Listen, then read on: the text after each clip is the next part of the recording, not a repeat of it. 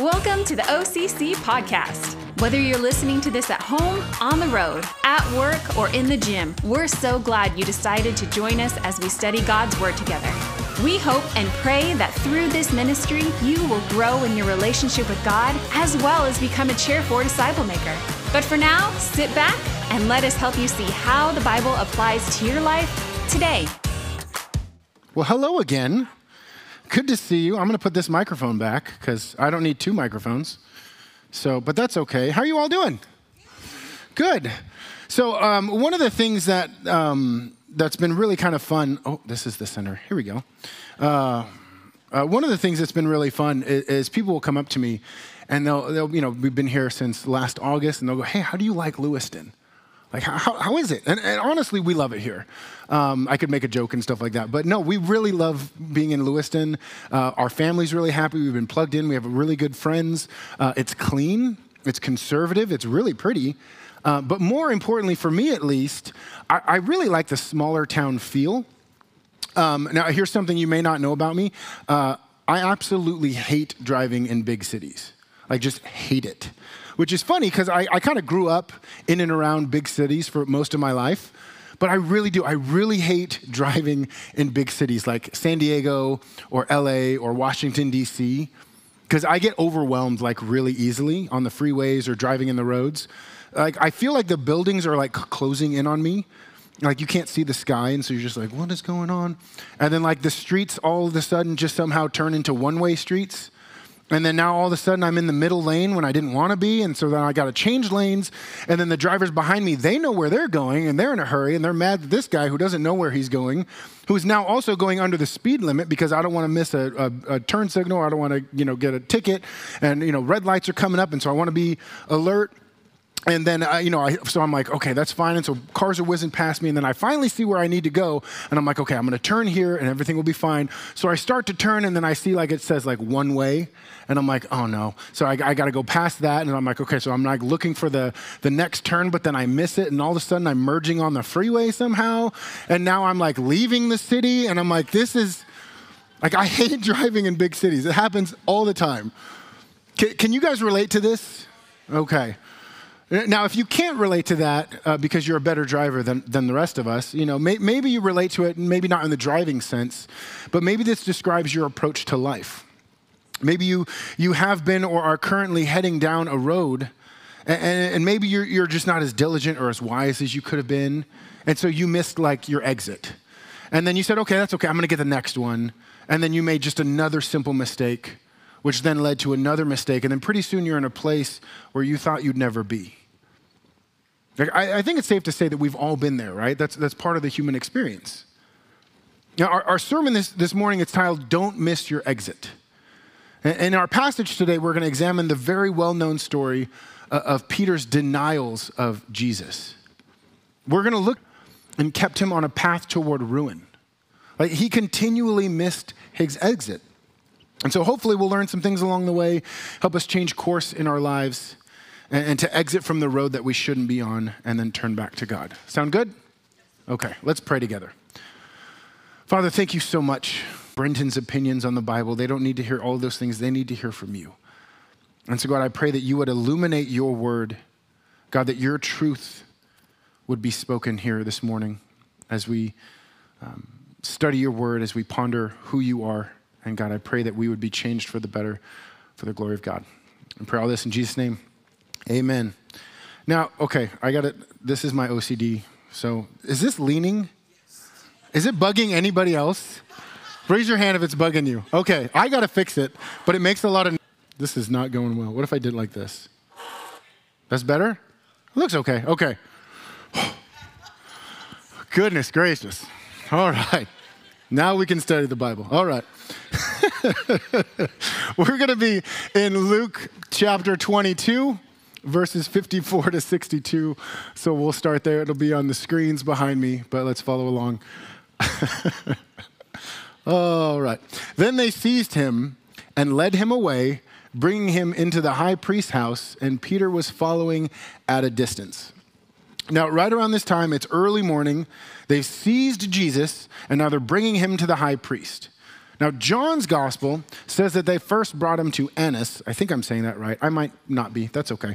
And he was the rightful high priest at the time, but he was deposed by the Roman procurator, and then his son-in-law, Caiaphas, was given the office. But some Jews kind of saw him as still like the legal, like, no, you were the original dude, so you're the rightful high priest, and so that's why they brought him likely to, that's why John says they brought Jesus to Annas first. Now, I want to jump to John's gospel because his gospel seems to paint a little bit better, broader picture of what's going on. And we'll talk about that a little bit later. But right now, I want you to move over in your Bibles, just a couple books over, to John chapter 18, okay? John 18, and for those of you who are like me and like it on the screen, it'll be there. John 18, we're going to start in verse 15. Simon Peter followed Jesus, and so did another disciple. Since that disciple was known to the high priest, he entered with Jesus into the courtyard of the high priest. But Peter stood outside the door, and so the other disciple who was known to the high priest went out and spoke to the servant girl who kept watch at the door and brought Peter in. The servant girl at the door said to Peter, "You also are not one of this man's disciples, are you?" Kind of a weird way to saying it, but she says, "Are you not one of this man's disciples?" He said, "I am not." Now the servant and officers had made a charcoal fire because it was cold, and they were standing and warming themselves. Peter also was with them, standing and warming himself. So as the story goes, they brought Jesus to Annas' home, which was protocol. Oftentimes this is a normal thing. They used the high priest's home for official business. And so they brought Jesus there, and Peter's with this other disciple, and we're not entirely sure who this was. There's a lot of conjecture on biblical scholars that are much smarter than me who have their claim, but I'm not going to go into that because I don't really know. But whoever this guy was, him and Peter wanted to see the proceedings over. They wanted to see what was going on with Jesus, and so, but all of this was being done behind closed doors. And so, luckily, this disciple that we don't know who it was, kind of knew the high priest and knew all the servants, so he had an in, and so he was able to get like this ringside seat kind of thing.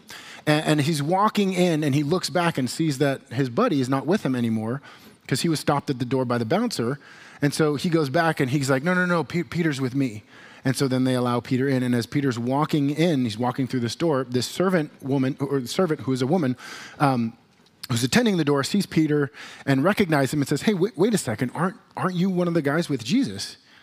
And Peter, probably feeling like they just spotted his fake ID at a nightclub, he just flat out denies it. Like he's like, "No, I don't know him. I don't know what you're talking about." Now we've talked about Peter for some time now, and we know that this, the character of Peter is he's very brash and he acts without thinking. And so what could be happening is that as this bad night is developing, Peter has what's called FOMO. Do you guys know what FOMO is?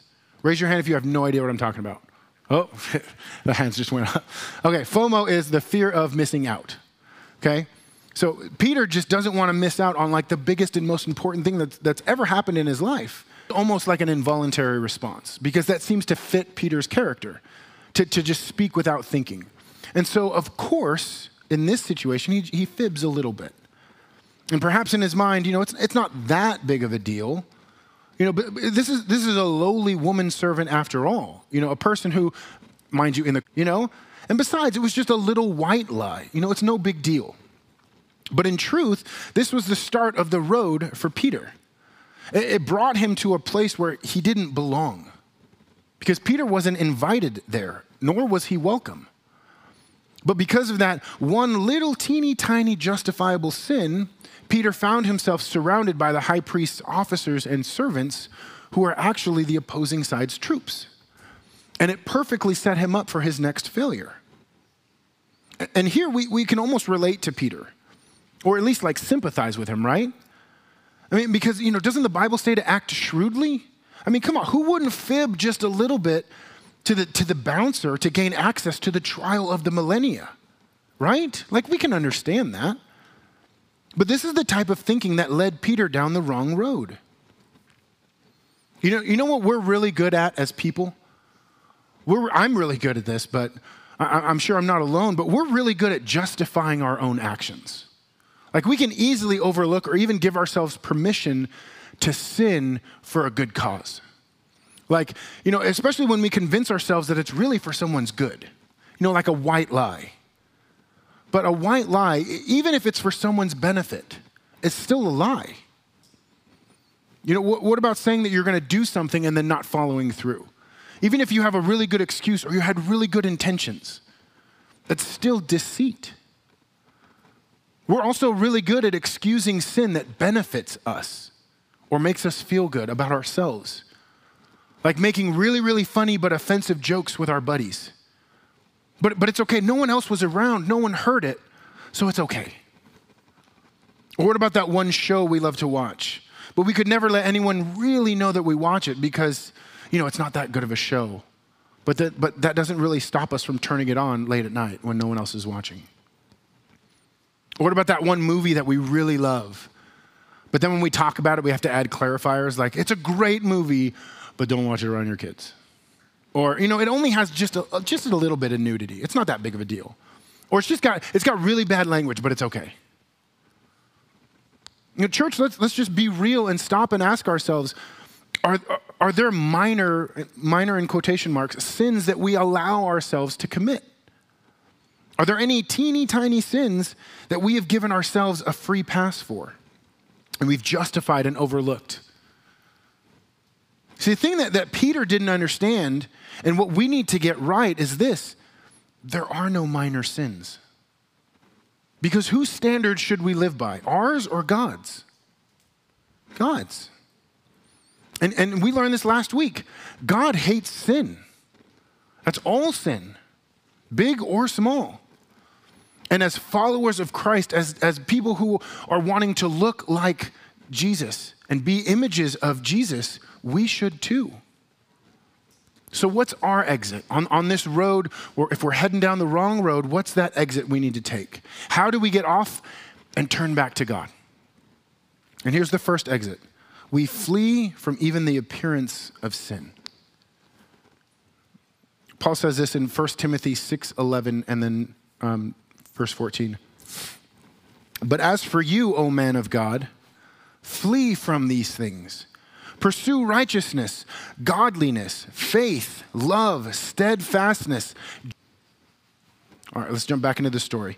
Luke 22:58. And it starts with four little words. It starts with, and a little later. Now, I'm going to pause briefly here because Luke's narrative, as I said before, kind of paraphrases this whole story and almost just entirely focuses on Peter's denial of Christ.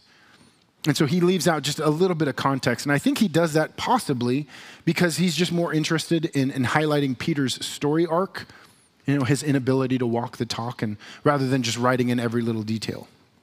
And so thankfully, if we go to Matthew and John, we can kind of supplement and try to get the full story. And so they fill in the gaps of what Luke says, and a little later, reading their gospels, it tells us that Jesus is taken to the high priest's house and he's given this unfair trial. He's wrongly convicted. He's accused of blasphemy. He's slapped. He's mocked. And he's now bound again and now being sent off. And as they're taking Jesus out with Peter presumably still following at a safe distance because he doesn't want to get too close, someone else saw him, going back to the narrative, someone else saw him and said, "You also are one of them." But Peter said, "Man, I am not." This is the second denial. And like I said before, we now can start to see the problem of that first sin. If Peter had just been honest at the door, or more realistically, just walked away when they kind of cornered him, he'd have not been in that situation for a second time. But here he is. And now in the face of adversity, surrounded by this enemy crowd, this person comes up and accuses Peter of being a friend of Jesus. Now again, put yourself in, you start to just feel unwelcome in this crowd. Because you start to remember, I'm with the criminal that they're taking away. I'm the outsider. If it were me, I'd be really hyper aware of every gaze in my direction. Like, they know. And I'd start to get super uneasy and start to make my exit. And then this person comes up in front of the crowd and accuses you of being just like that criminal they're taking away. What would you feel? Me personally, I would be really scared. And so I think it's likely that among other things, Peter's probably thinking, you know, if they can do that to Jesus, what would they do to me? And so when he's accused a second time, he denies Jesus a second time. It got him in the door and then around the people at the campfire, which led to this moment, which led him now down to the road to the next sin. You see, the reality is when we give sin a free pass in our lives and we leave it unchecked and brush it off as no big deal, it becomes easier and easier and easier to keep on sinning. Sin tends to have this snowball effect. Now, I know we're in the banana belt here, and so it doesn't snow quite that much, but most of us have made a snowman in our lives, right? Once or twice? Okay, thank you. And how do you make it? Well, you start with a little snowball, you crumple it up, and then you roll it in the snow, and it just builds up, and it gets bigger and bigger and bigger, and pretty soon you can't lift it because it's so big. And I think Peter is caught in this tragic snowball of sin. But what's propelling that snowball forward to get bigger and bigger? I think it's fear. Fear of the unknown. Not knowing what's in store for Jesus or the last 3 years of his discipleship under Jesus. Fear of being seen as an accomplice. We've been reading for a while that they've been trying to trap and kill Jesus for some time, and now they have him. And so he's probably thinking, they're looking for the rest of those guys that hung out with him. There's also fear of discovery, of the crowd finding out who Peter really is and who he's been hanging out with. And so this teeny, tiny justifiable sin grew, and its roots have taken hold, and it's corrupted and mutated now into fear. But what does the Bible tell us believers about fear? The Bible says 365 times, in some way or another, do not be afraid. It's because God doesn't want you to be controlled like Peter was in fear. Paul says in Ephesians 5, we are to be filled with the Spirit alone. When we are in the Spirit, we fear God, not man. Proverbs 15:33 says it like this: the fear of the Lord is instruction in wisdom, and humility comes before honor. So if you've missed the first exit, here's the next one on down the road. Live humbly before the Lord. Live humbly, because when we're humble, we are now free to admit wrongdoing. Do you see that? Like, Peter couldn't do this. He was too fearful to claim allegiance to Christ, to stand tall next to Jesus. And so he missed this exit. But if we can put God on his rightful throne in our lives, submit to God's authority with the healthy, awe-inspiring fear of God, and live in humility, then our past sins have no power over us. Because we're not trying to be something we're not. We openly admit that we need Christ's grace every day. And we can exit the freeway of sin with humility and turn the car around.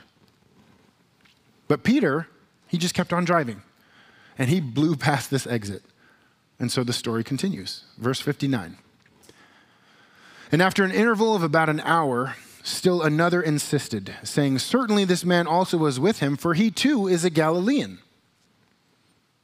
Now again, we need to go to John's gospel to give us a little bit more detail, mainly about this other guy who questions Peter. John says that this guy is a servant of the high priest. But not just that, this was a relative of Malchus, which was the guy who Peter tried to, in a few verses back, cut his head off. Uh-oh. Like, he's in it deep now. Peter is approached by this guy who knows what he is. Look what he says. For he too is a Galilean. They had a different way of talking. It would be like if somebody from the deep south was here and started talking to us, we'd be like, you're not from here, huh? And so that's what listen to how he talks. Peter doesn't belong here. He must be with Jesus. And this guy also potentially knows, what Peter has done. Like, I think aren't you the same guy who tried to kill my relative like a few hours ago? Have you ever been caught with your hand in the cookie jar? Like either a real jar or a metaphorical one? It's terrifying. especially when it's regarding something serious, when it jeopardizes your relationship with someone you're close to, or it ruins your reputation and your witness, or both. You shake to your very core when you're found out, and you feel completely exposed and vulnerable. And do you know what tends to flood your very mind and soul in that moment? Shame. Shame is defined as this uncomfortable feeling of guilt and humiliation that arises from sin and failure. Peter is exposed, and because of that, his shame is overwhelmingly powerful. And that's why I think Matthew recounts in this moment that Peter starts, it says he starts shouting and cursing. I don't know this man. You see, when shame takes over, we'll do anything to get rid of it. We'll lie to get the questions to stop. We'll get loud to get those prying eyes to just avert their gaze. We'll get angry and shout at the other person and try to make ourselves big so that they back down. We're like a wounded animal backed into a corner. Peter's sin, which was left unchecked and turned to fear, now mutates even further and turns to shame.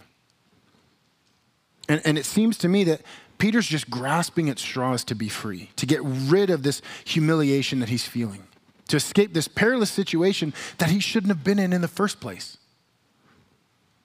And so he says, verse 60, man, I do not know what you're talking about. And immediately while he was still speaking, the rooster crowed. And the Lord turned and looked at Peter. And Peter remembered the saying of the Lord, how he said to him, before the rooster crows, today you will deny me 3 times. And he went out and he wept bitterly. See, on the sinful road, your final destination will always be despair and brokenness. There is no other stop. That road is going to promise the world.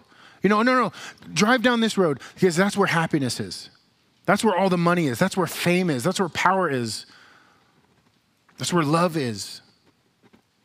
All the lusts of the world, they're going to promise that. But in the end, the destination is always despair and brokenness. And so what's the exit here? How do you navigate this shame and break that downward cycle? You abide in truth. That's the third exit.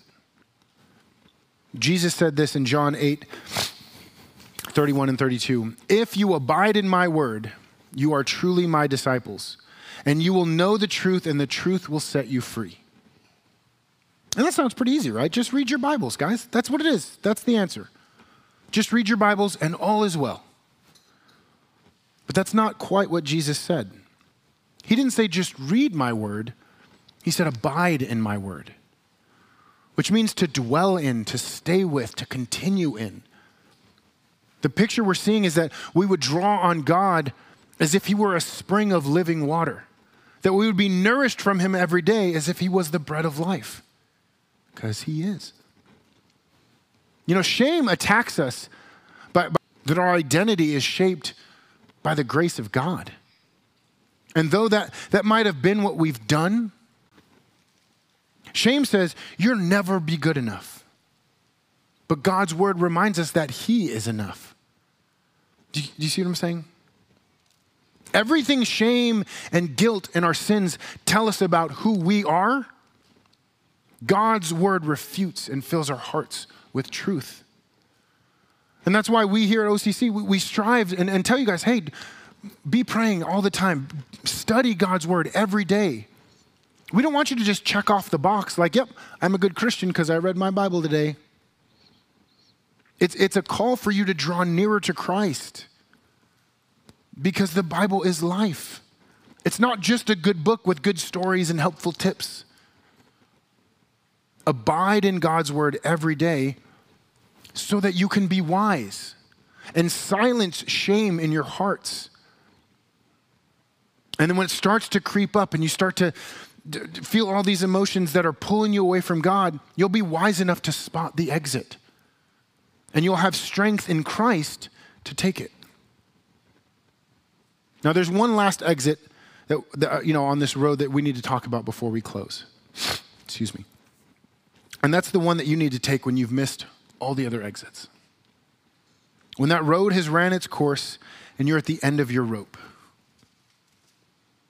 Some of you guys might be there right now. Way back when, I don't know when, you may not even know when, you've let sin in your life and you just really kind of never kept it in check. And now you've come to a point that you're just kind of too afraid to bring it to the light. You're afraid of being found out, of being discovered by your friends or your family or your church.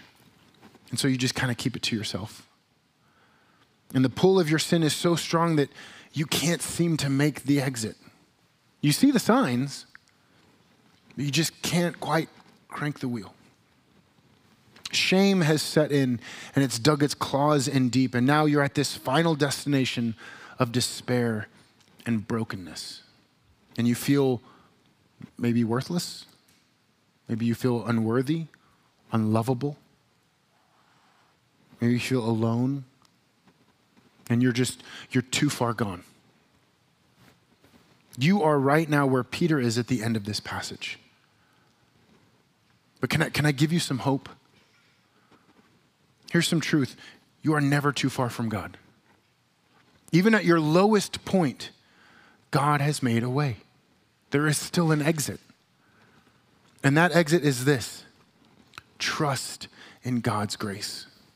Because God's grace is sufficient. You know, the lies that sin and shame peddle is that you need to cleanse yourself up. You need to do a better job before you can even talk to God, before God will even look at you.